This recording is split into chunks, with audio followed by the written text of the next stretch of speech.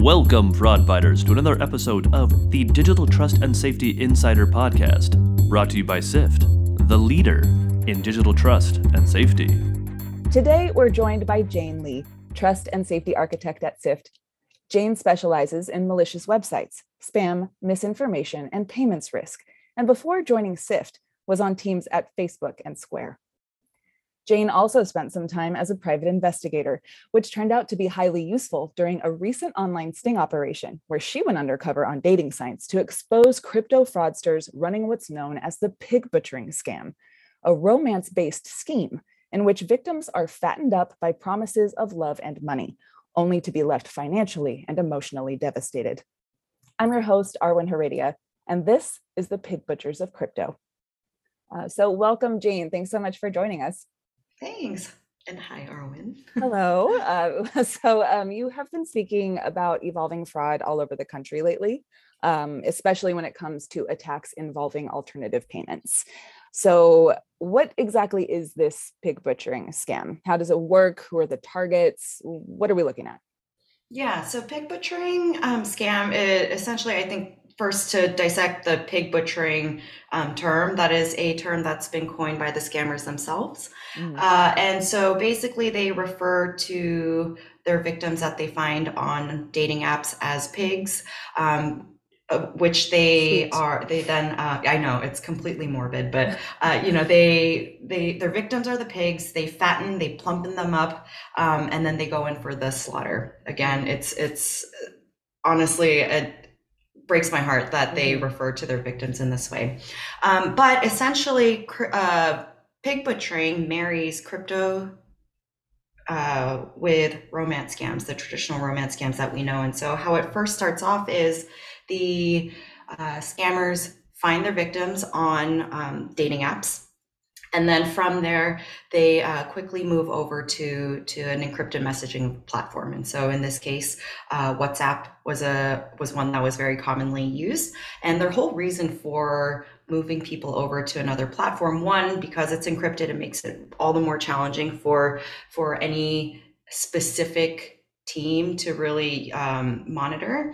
And what they are doing essentially is fragmenting their risks across different platforms, right? So they want to minimize the chance that they'll be flagged on the dating app. They want to minimize the chance that they'll be flagged by whatever traditional messaging platforms. And so once on WhatsApp, they start love bombing their targets, promising lavish gifts, telling them how beautiful they are, and then from there, they insert some form of manipulation.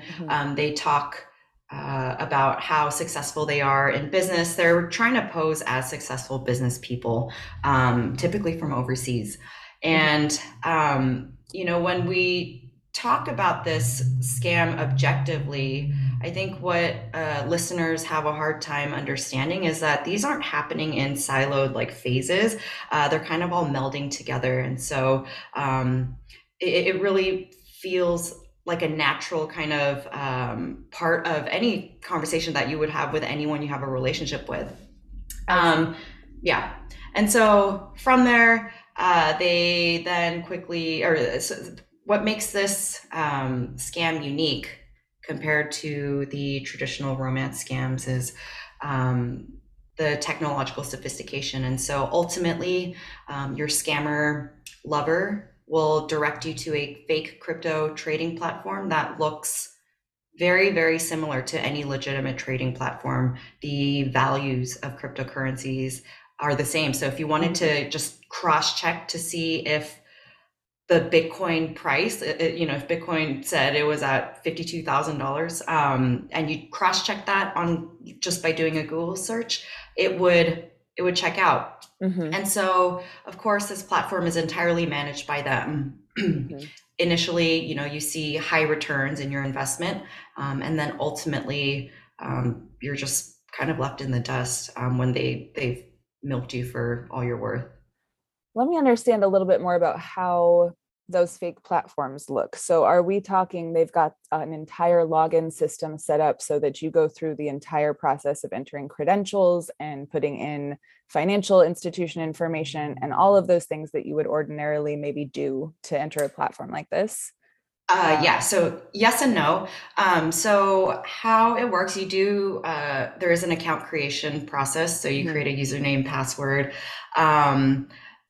There is a pseudo verification process that, they do have to emulate like a legitimate, verification or KYC, but it was not at all what, your traditional financial institutions or, fintech even does. And then, you don't have to enter in your bank information, but what the account has is a wallet. A wallet is essentially the account in which the crypto funds can be held in, right? Gotcha. And so the other thing that's unique, about this is that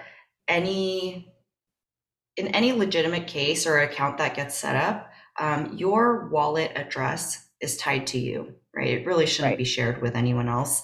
But we did some investigation and we're able to track the transactions moving in and out of this particular wallet. And, we saw up to $130,000, I believe, being moved around in this wallet that supposedly belonged to me. Right. Yeah. Wow. So I'm curious, like, about the credential piece of this too, which is something we haven't really touched on, but is it something that was thought about that they could then use that email and password combination that you had entered in that fake platform to then go attempt to hack other accounts that you might own? Yeah, I actually thought about this, and for that very reason, I used a throwaway domain. So, there are plenty of disposable email addresses out there, and I would not be surprised at all if they then, retained the username and password combinations and, put it into their database. We actually, this is a story that we tell a lot when we talk about data breaches and, how these criminals are known to have their own databases. And, it's what fuels credential stuffing attacks. And so I did not go so far to verify that with this particular investigation that I did, but I think it's very possible that they were doing that. Fascinating and terrible. How I mean, fraudsters will fraud. How did you approach the situation when you were originally kind of mapping out what this investigation was going to look like? What were your considerations? Yeah, so it was actually it was interesting the way we started.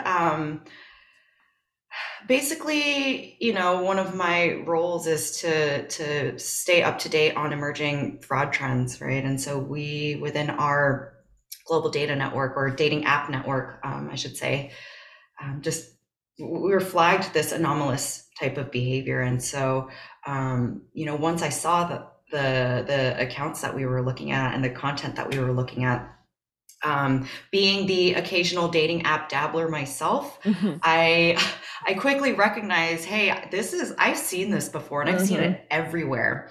And so from there, another part of what I'm supposed to do as part of my role is to make sure, hey, that our customers are protected against this. So, coordinating with the different product engineering and the customer teams that we do partner with or work with. And so that was my goal when I started out. I just want to know what they're doing, what this process looks like, make sure that we are effective in this fight against them. And then it just kind of evolved to what it is today. It became, I would say now we're doing a lot more advocacy on the dangers and the potential damage, but it didn't start off this way. This was not my intention, but it's been very interesting to just see it naturally evolve, just based on what we were learning about how the scam was working.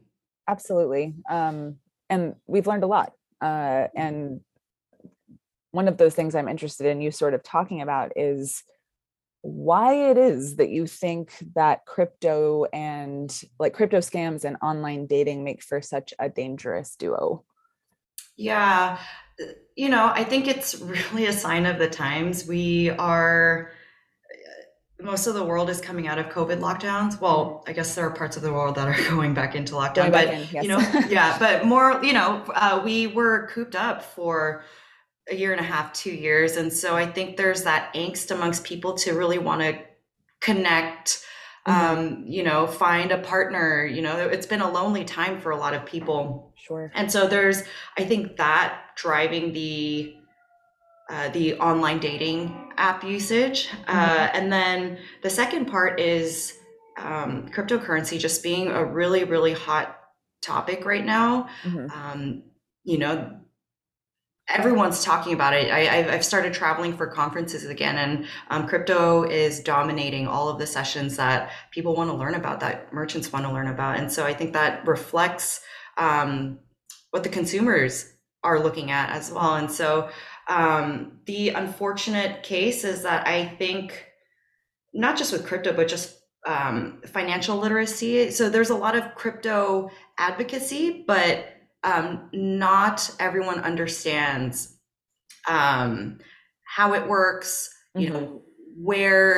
what type of activity is legitimate, what happens to funds once you send it. And so I think it's a combination of the two where, you have folks that are lonely, and then you have on the other side of the coin, you're hearing about lots of people becoming successful because they bought Bitcoin early, right? That's a very common theme or story that is told. And so it's the new get rich quick exactly method. Exactly. So speaking of the fact that many people don't really know how to recognize these types of things, and going back to what you said earlier regarding how the fake crypto platform looked legitimate enough. And so maybe for someone like you who has a lot of experience here, like you knew pretty quickly that was not a legitimate crypto platform. But for average folks just on a dating site to be dating, they maybe aren't going to notice that this is not going through the appropriate steps, and not feeling like something is off in the same way. So what advice do you have for merchants and even trust and safety analysts who are working on behalf of their businesses to develop best practices for customers to help them better understand the fraud risks that they're facing when they sign up on these types of platforms? What can we do to help people avoid, getting put on the chopping block, so to speak? Yeah, on the merchant side, definitely these accounts are being created en masse, I believe. And it just really goes to show, just based on how prevalent they are on the apps. And so, and when I say merchants, I'm talking about the dating platforms. They need to be leveraging the signals that they do have on, like, let's say account creation, right? If you see a bunch of similar looking accounts, either using the same device, creating these accounts that are getting flagged, right? Are you leveraging that information, that data that you already do hold, to do basically behavioral analysis and come to an accurate decision, so you prevent them from signing up, or you prevent them from interacting with well-meaning users on your platform? So really advocate for on the business side, more proactiveness, looking at those signals, leveraging the correct technology to do so.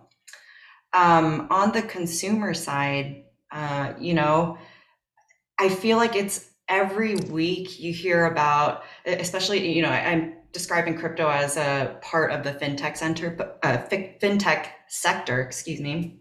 But you hear about a new startup popping up weekly. There's a new startup that just got a Series A, so it's hard to keep track of what is legitimate, what is, I haven't heard of half of these, new platforms had it not been for my job, Totally. And so I'm just doing a quick Google search I would say if you are given a particular platform name and you're suspicious, the legitimate ones would usually have a presence on search engines.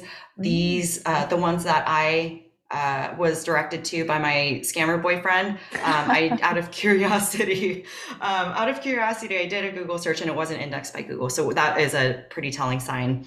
Fascinating. Another thing, just look to see if they have a presence on an app store. There are plenty of legitimate platforms you can use. And, the legitimate ones typically do have some sort of online presence. A few other things, these, similar to any type of relationship, right? Avoid moving too quickly. I Great think advice across the board. Yeah. And these criminals, they basically, when I talk about love bombing, that is like a psychological tactic, right? It really, on the victim's end, everyone wants to hear that they're loved. It's a human, innate human thing to want. But, I would say any good thing or any sustainable thing needs time, whether it be relationships or financial growth. And so investment. yeah. Yep. And so, if the love bombing is a red flag, if someone just right off the bat is, I think mine basically told me that he wanted to plan a trip to Osaka. Oh, that's sometime. very quick. Yeah. And I was like, whoa, Yep. That's actually, and that's very close to advice that we give to people all the time anyway, that basically if it seems too good to be true, it probably is. Yeah. And, especially with in finance and investments, right? If this, I feel harsh for saying this, but it's true. If it were that easy to be rich, we'd all be rich. We would all be rich. Absolutely. Yeah. Yep.